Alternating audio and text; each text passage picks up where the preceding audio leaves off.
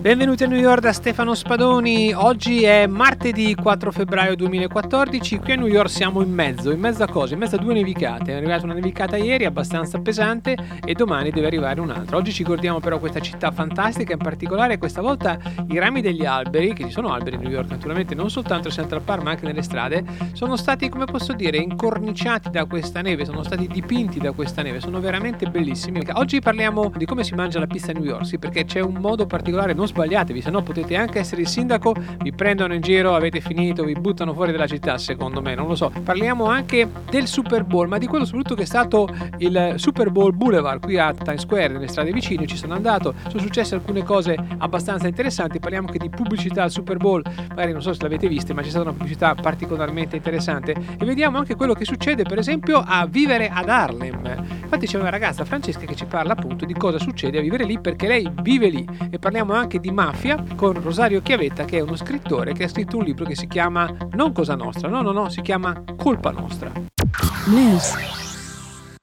E cominciamo con la pizza. La pizza a New York è un'istituzione, molti americani pensano addirittura che la pizza l'hanno inventata loro. È diventata veramente il cibo per strada più comune e si mangia questa classica fetta di pizza, una fetta di pizza appunto triangolare. Ma come si mangia?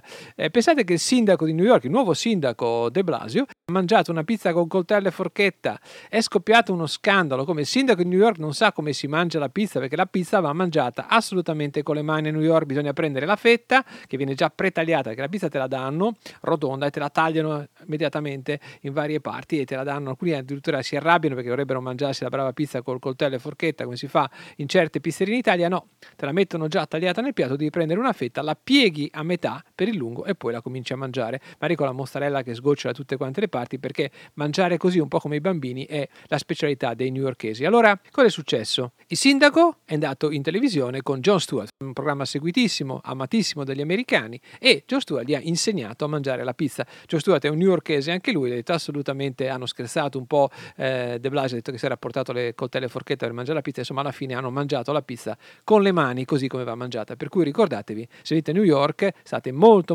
attenti a usare coltelle e forchetta, perché potrebbero guardarvi male, o a meno che voi non diciate sapete sono un turista, non so come si mangia qua, sono nuovo, per cui siete scusato per quella volta, però non per quella dopo.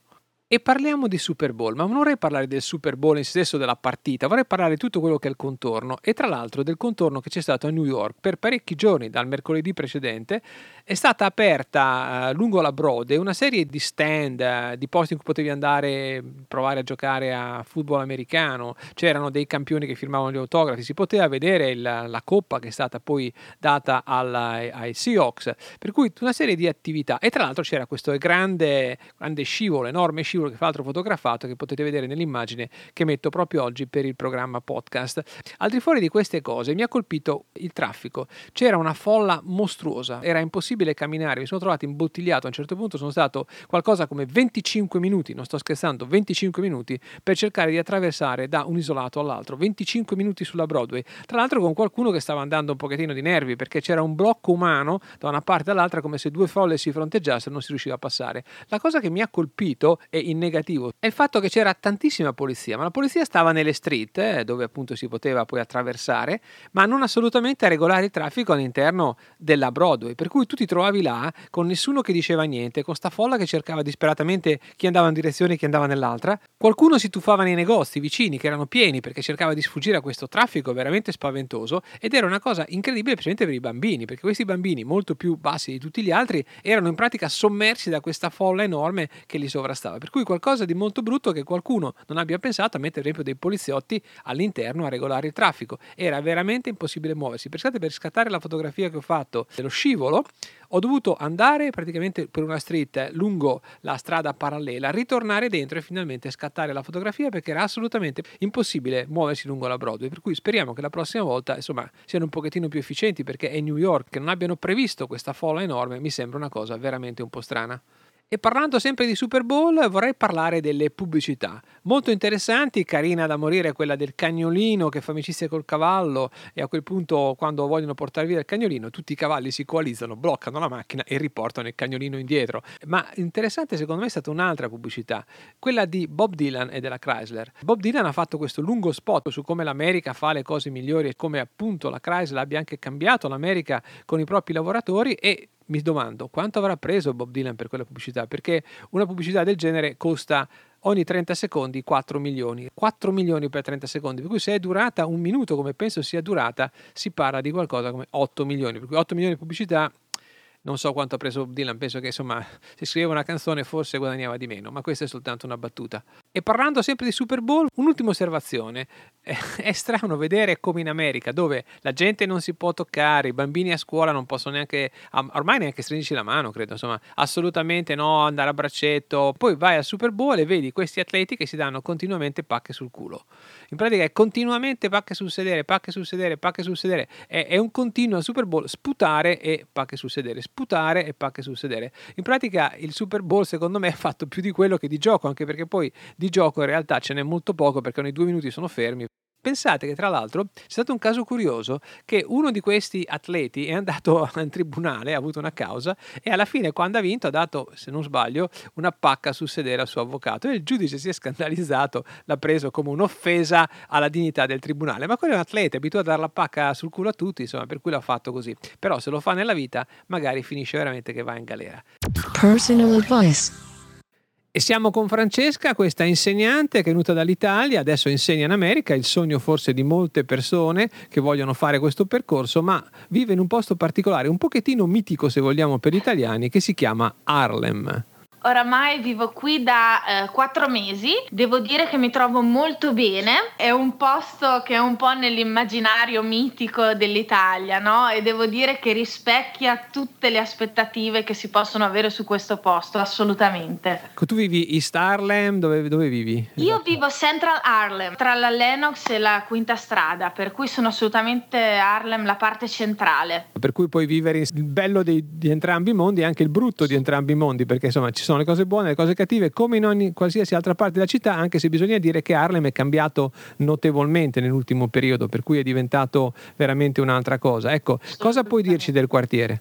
In questo momento è un quartiere tranquillo e vivibile. So dai vicini che ho potuto conoscere che 15 anni fa, 20 anni fa sarebbe stato assolutamente improponibile arrivare qui, soprattutto per 2 ragazze. Io vivo con un'altra ragazza sempre della mia età e mi dicevano che sarebbe stato alquanto improponibile vivere qui per noi. In questo momento ti dico, sto vedendo un grande cambiamento, nel senso che stanno arrivando tantissime persone che si stanno muovendo da Midtown o da Downtown, stanno arrivando qui perché qui ancora abbiamo tantissimi spazi verdi, tanti parchi, c'è molto più spazio e come zona è molto più vivibile. E anche bisogna dire i prezzi sono inferiori, perché poi questo è il concetto. Assolutamente, questo è un concetto fondamentale ed è anche, non nego, il motivo per cui io sono arrivata qui ad Harlem. Ancora si può vivere con un affitto decente. Ecco, affitto decente ad Harlem. Quanto costa un affitto decente ad Harlem?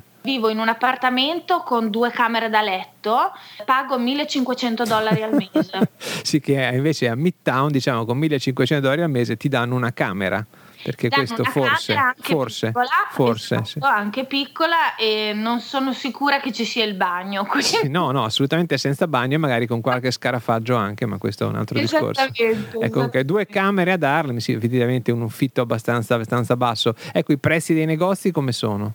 Sono assolutamente più bassi, nel senso che anche nella mia via posso trovare tutti questi negozi a 99 centesimi o i famosi $1,29 e riesco a fare una più che decorosa spesa senza dover spendere una follia o senza dover entrare in un supermercato boutique, no? Come esistono. Sì, purtroppo a Manhattan. Bisogna dire che questi 99 centesimi per chi non vive a New York sono una specie di istituzione, perché in tutta l'America, non soltanto a New York, perché trovi di tutto, veramente di tutto, a volte, come poi accade, sottolineato da Jay Leno specialmente, che dice che ci sono degli articoli che sono leggermente, come dire, con qualche cosa di leggermente sbagliato, però magari c'è l'asciugamano con insomma un piccolo taglietto eccetera, magari l'hanno prodotto con un marchio assurdo, perché vengono fatte queste cose spesso in Cina, in questi paesi e tu lo compri, però lo compri a 99 centesimi, magari costano $10 normalmente, per cui comunque insomma è un affare.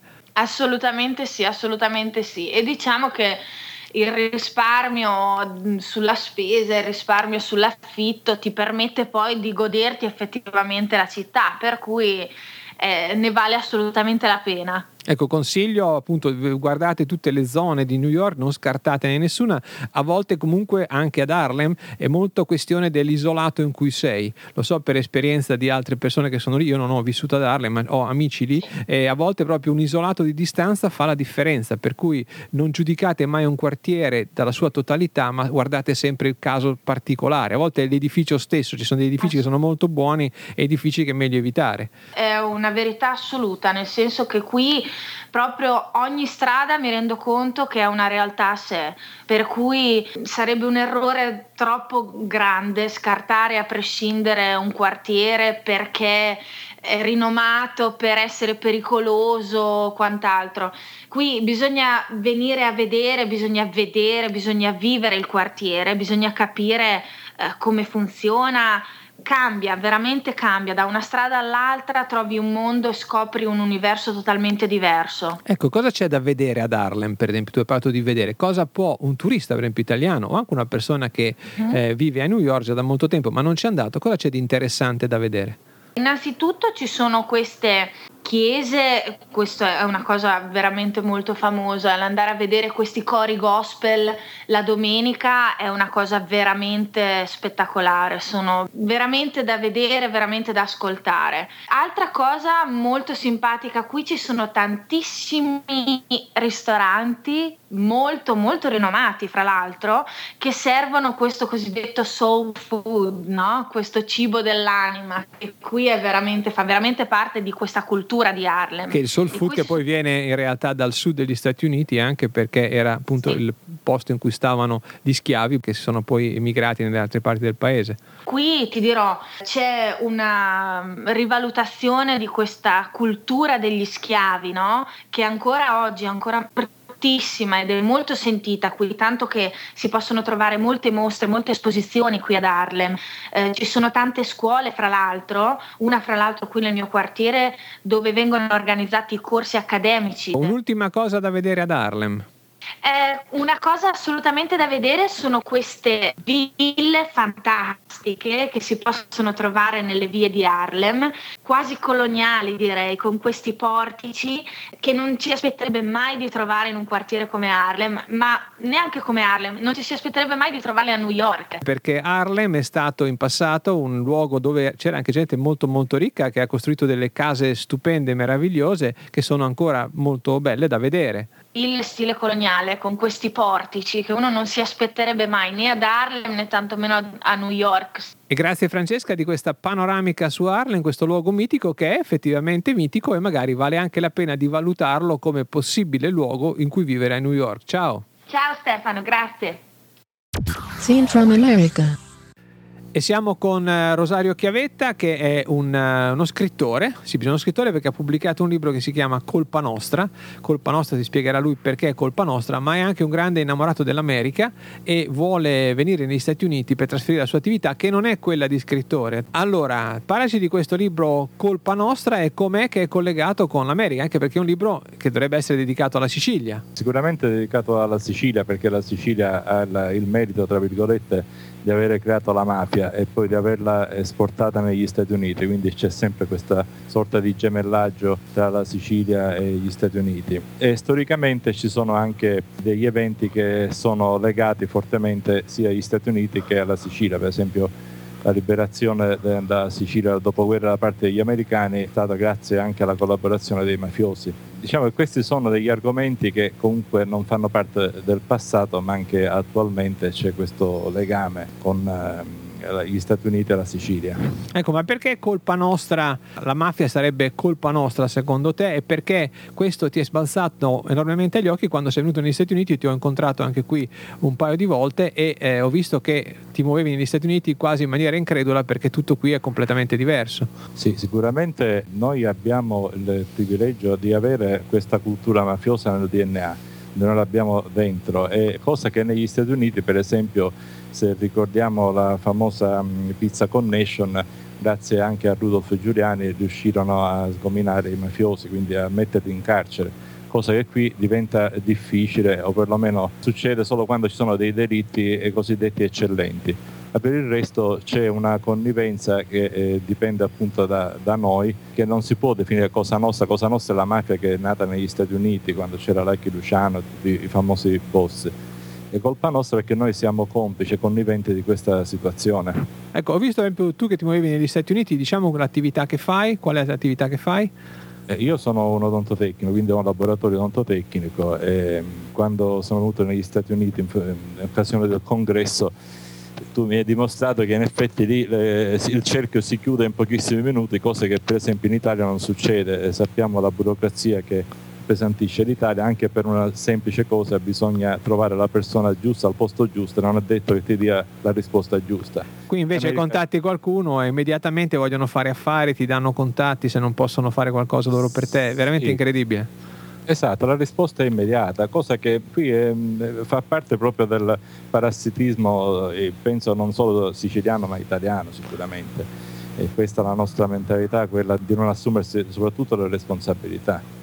Ecco, cos'è di particolare? Questo libro è particolare, che si chiama Colpa Nostra. Spesso quando c'erano i fenomeni mafiosi si accusano sempre le istituzioni, la società, eccetera. Tu dici che è colpa del cittadino. Ecco, cosa potrebbero imparare, secondo te, visto che hai viaggiato parecchio negli Stati Uniti, gli italiani per cambiare questa loro mentalità? Io ho notato questo, che quando noi siciliani o meridionali in genere andiamo fuori dai nostri confini, diamo il massimo di noi stessi. Verissimo, sono un grandissimo successo. Il punto è che noi oggi, allo stato attuale, non abbiamo nessuna guida né politica né istituzionale che possa darci un'indicazione su come comportarci, quindi è come se vivessimo in totale anarchia. Quindi quello che decidiamo di fare facciamo. Le forze dell'ordine sono carenti, a volte insufficienti o non fanno bene il loro lavoro e noi viviamo in questo ambiente così proprio di connivenza. Lo vediamo anche nelle piccole cose, non per forza con lo stereotipo del mafioso con la coppola, non è più come una volta. Ormai abbiamo tutti gli atteggiamenti mafiosi, anche nelle piccole cose. Puoi farci un esempio, per esempio, di differenze fra atteggiamento mafioso in Italia invece di atteggiamento non mafioso negli Stati Uniti? Ma io credo che innanzitutto probabilmente c'è meno ipocrisia negli Stati Uniti rispetto, posso parlare del meridione perché è la regione in cui vivo, quindi Palermo, e si vive molto nell'ipocrisia, perlomeno ti fanno credere che puoi ottenere qualcosa, però devi sottostare a determinate regole. Io penso che il rapporto tra americani è molto più corretto, almeno non l'ho vissuto in prima persona dal punto di vista lavorativo, però per quei contatti che ho avuto probabilmente è più onesto, è più corretto, è più diretto, non ipocrita. Ecco, hai un episodio specifico da raccontarmi che ti ha colpito degli Stati Uniti e che vorresti che succedesse anche in Sicilia? Innanzitutto l'organizzazione e il rispetto che ha l'americano nei confronti dello Stato, e poi anche il senso di giustizia. Per esempio può essere giudicato qualsiasi persona che possa essere o il vagabondo o il presidente degli Stati Uniti, cosa che in Italia non succede, che anzi chi più ruba più è protetto. Al contrario, sempre viene arrestato qualcuno, perché oggi leggevo sul giornale perché una persona che riusciva a comprare la pasta è stato arrestato perché ha rubato 56 centesimi di pasta. Cioè si va all'assurdo.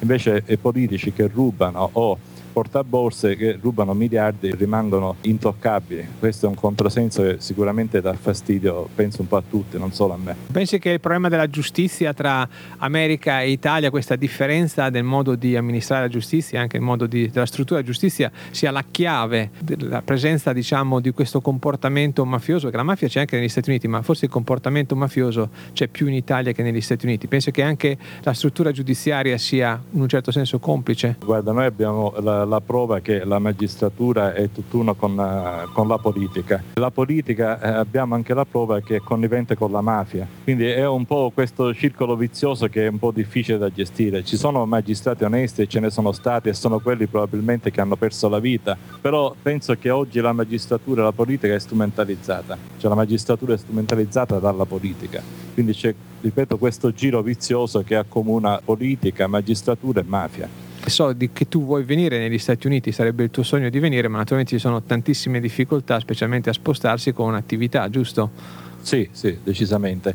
Anche il problema della lingua probabilmente mi blocca un po', però sono sicuro che un po' conoscendo quello che è lo stile americano, probabilmente la mia attività trasferita negli Stati Uniti avrebbe sicuramente più successo, non solo dal punto di vista economico, perché oggi, come tutte le attività in Italia, lavoriamo per pagare le tasse, non si riesce più a mettere niente da parte. Probabilmente in America lì il dio denaro che comanda, però credo che anche la soddisfazione morale ed economica sia importante per una persona che lavora e che ha un'impresa e che dà lavoro soprattutto. Ti ringrazio molto e volevo ricordare ancora il libro che si chiama non Cosa Nostra, si chiama Colpa Nostra, appunto perché affronta l'argomento mafia non dai soliti stereotipi convenzionali, ma dal fatto che in fondo tutti quanti sono complici anche nei piccoli atteggiamenti che magari non sono violenti, non ci sono di mezzo mitragliatori o lupare, ma a volte ci sono delle cose che facciamo che sono anche molto peggio, perché poi secondo me le insegniamo ai bambini, le insegniamo alla cultura intorno a noi, per cui alla fine non riusciamo più a sfuggire.